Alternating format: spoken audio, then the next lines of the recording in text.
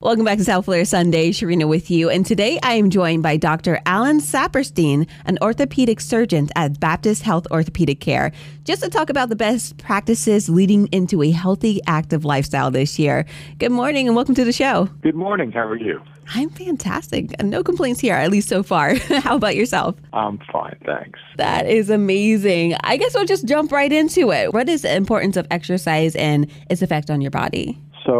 Exercise is so important to the body. I mean, it affects basically every system that we have. Obviously, first and foremost, the cardiovascular system. Having a heart that's healthy and able to pump blood to the rest of your body just improves how your whole body functions. It potentially prolongs life, prevents heart attack. It improves blood flow to the extremities. It prevents diabetes, or helps reduce the likelihood of diabetes. It prevents fractures by preloading the bones and making them stronger. And last of all, it helps the mental status of the person. It really improves cognition, it improves mood.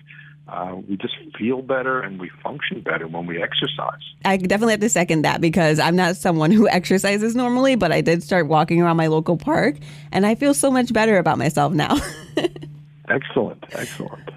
So let's say I'm a person who hasn't really been active, or maybe someone who's kind of getting back into exercise. What advice would you have to build an exercise routine that's safe for that level of activity?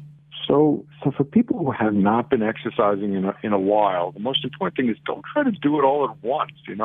Little baby steps to get back into it. If you want to get into running, if you've really been sedentary, maybe just start by speed walking a little bit. If you are someone who was a runner in the past and you want to get back into that, just short distances at first. And slow. No reason you don't have to win the race. You just have to finish the race. So Just working your way up to your goal and not trying to accomplish too much too fast, I think is really the best way to avoid injury and also the best way to stay with it, to feel motivated as you get little gains each week. You get more motivated to keep it up.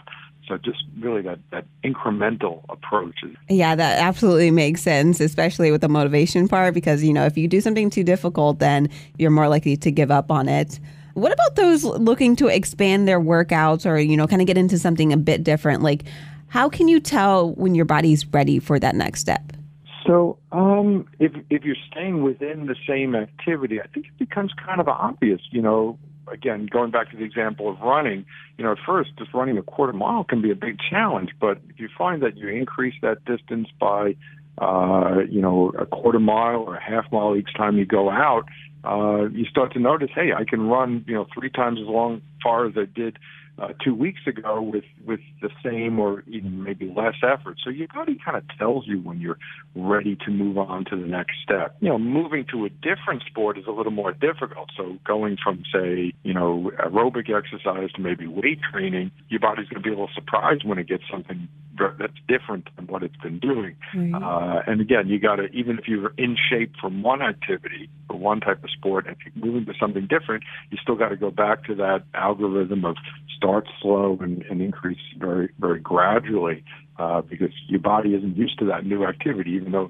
you might be in shape, you're not really accustomed to the new activity, and you really have to bring that along slowly. Right, because you might be using different muscles, right? Absolutely. Even if you're using the same muscles, if you use them in a different manner, if you use them at a different speed, your body notices the difference. I run long distance, and I'm used to that. I don't feel pain so much after long distance runs. But if I go out and sprint one day, oh my God, it's the same muscles, but the day after that sprint, my God, I'm going to really feel that dramatically. Okay. So what are the best ways to kind of prepare for an intense workout? Well, you really have to prepare your whole body. First, you got to prepare mentally for it. Know what you're getting into. Again, physically, that incremental approach and building up to the intense workup is really very important. Nutritionally and biochemically, you want to hydrate. You want to make sure you have appropriate nutrition. Carbohydrate loading the night before an intense workup can be helpful. And just, make sure you're ready for it before you go to that next step. And what about warm downs or cool offs? Do you recommend those as well? Yeah, it's much less important. Really, it's Just the It's all about what you preparation. do before. And afterwards, I mean, it is important to let your muscles gradually calm down. You can stretch a little bit afterwards, but it's not super important. I would say the most important thing is don't just stop, get out. You run a big race, don't just stop and sit down. Don't stop, sit down, and have a big meal. Walk after the race, take a warm shower, let the muscles just recover a little bit. Don't eat right away. Maybe, half an hour later, you have your post-game meal. Just slow a resolution of your athletic status. Okay. So what do we recommend for like patients with like musculoskeletal disorders who want to remain active? It depends on what the actual problem is. Certain sports aren't right for certain conditions. So an example, if you've got tendonitis in the knee, like patella tendonitis or quadriceps tendonitis, you want to avoid activities that are jumping activities. If you've got arthritis in a lower extremity joint, you want to avoid impact loading activities. So you want to avoid running. But there's always something similar that can substitute and that may not produce that same problem. So again, say the common example is arthritic knee in a middle-aged person who wants to start an aerobic program, would love to ideally run. Well, maybe running's not the best thing for an arthritic knee, but using the elliptical machine is very similar in many ways to running. A lot of the movements feel the same, but it eliminates the impact that you get with running. So, just picking the right sport for the right, medical condition is how you have to approach that. In my practice, I see all sorts of orthopedic problems, and there are some people I'm saying, okay, you should stop running and start weightlifting, and some people I'm telling to stop weightlifting and start running. It just really depends on what their underlying condition is. And of course, you're on staff at Baptist Health. What are the most common exercise-related injuries that you're seeing? I see a real broad spectrum of injuries. Knee and shoulder is probably the joints that I treat the most frequently. In terms of athletic injuries around the knee, I see a lot of meniscus tears. That's a fairly common injury we see not just in young athletes, but also in middle-aged and older athletes. I see ligament tears in the knee fairly commonly, things like ACL tears that usually occur with sports with twisting and turning and jumping. In the shoulder, probably the most common thing I'll see is rotator cuff tears. Those occur usually in middle-aged and older athletes, frequently with upper extremity overuse, so tennis and throwing sports are common for rotator cuff injuries, but sometimes they just occur because they occur. They're not always athletic injuries. Is there like a sport that is like the most injury prone? Most sports do run a risk for some degree of injury. Obviously, collision sports have a higher risk ratio. So if you're talking tackle football, that is a very injury-prone sport just because of the size of bodies that are colliding with each other at a rapid speed. But non-collision sports like soccer and basketball also run pretty significant risk for athletic injuries because people are moving at quick speeds. They may not be colliding, but they're changing directions. Right. Changes in directions when running put a lot of stress on the knee and can result in ligament and cartilage injuries to the knee. Injuries to the ankle occur commonly with changes in direction. So it's kind of hard to say that there's any one sport that is really the most dangerous of them, but they all run their risks. And then things, that are really not at all contact sports like running we've been talking about really run a high risk for overuse injuries, shin splints and tendonitis, things like that. So, you kind of pick your poison. I think when people are picking a sport, they pick it more based on what appeals to you, what you want to participate in, and only in the situation where you have a pre-existing, athletic or musculoskeletal condition would you really have that effect which sport you're going to pick. Right. And there, sometimes too, like you can get injuries from like not using your muscles often and then trying to do something. Like I hear it all the time, like, oh, I threw out my back or my hip or this or that. So. Yeah, absolutely. I mean, look, I treat a lot of athletes, recreational, collegiate, even professional athletes, but I also treat a lot of non-athletes, and they get into trouble as well. Non-athletic people have other issues. Often they may be more compromised from a health perspective, and when they do get injuries, musculoskeletal injuries, they can be more difficult to manage because of those medical comorbidities. So, yes, it's definitely worthwhile, despite the injury risk with sports. I think it's far more worthwhile to participate in sports than to not. And of course, like I mentioned before, you're at Baptist Health Orthopedic Care.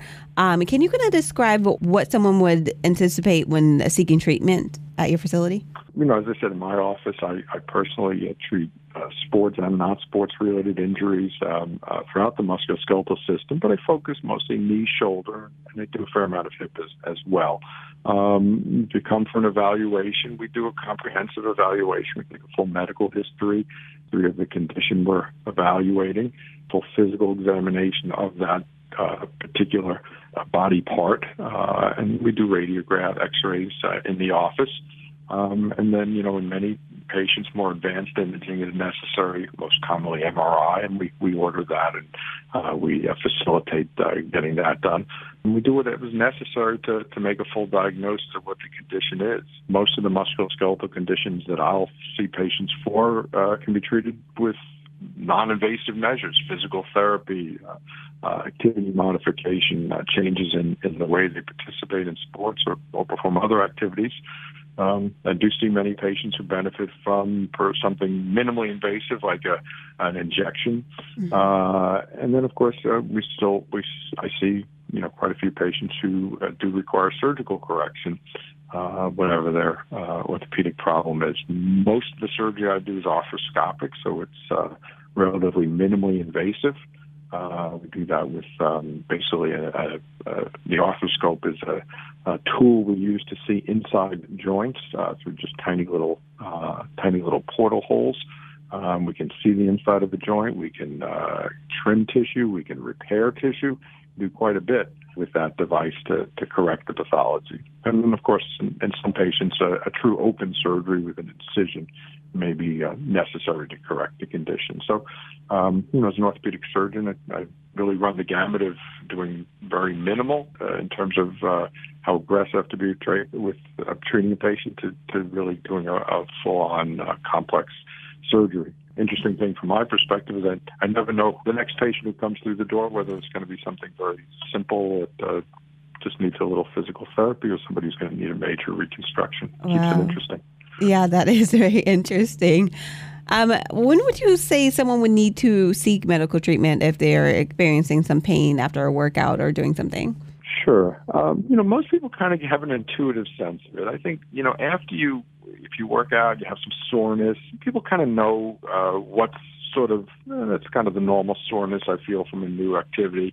But when something goes on, when a symptom of pain typically goes on for a relatively prolonged period of time, it keeps up for a few weeks or a month, and probably time to just have someone take a look at it, and that would be the time to see an orthopedic surgeon. And the other thing is also when there's a traumatic injury, when, the knee buckles and it swells up and you can't put weight on it, then it's kind of obvious at that point, I need to see somebody about this. So, but most people are fairly intuitive about it, and it's relatively rare that I'll see a patient and say, I can't believe you didn't come in to see me sooner.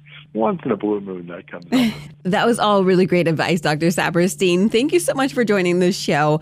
How can our listeners get in touch with you, maybe set up an appointment to see you or your team? So my office is in Boca Raton, Florida, and the office phone number to make an appointment is 561-955-6784. Call and ask for an appointment, and we'll accommodate getting you in for a full evaluation in an expeditious manner.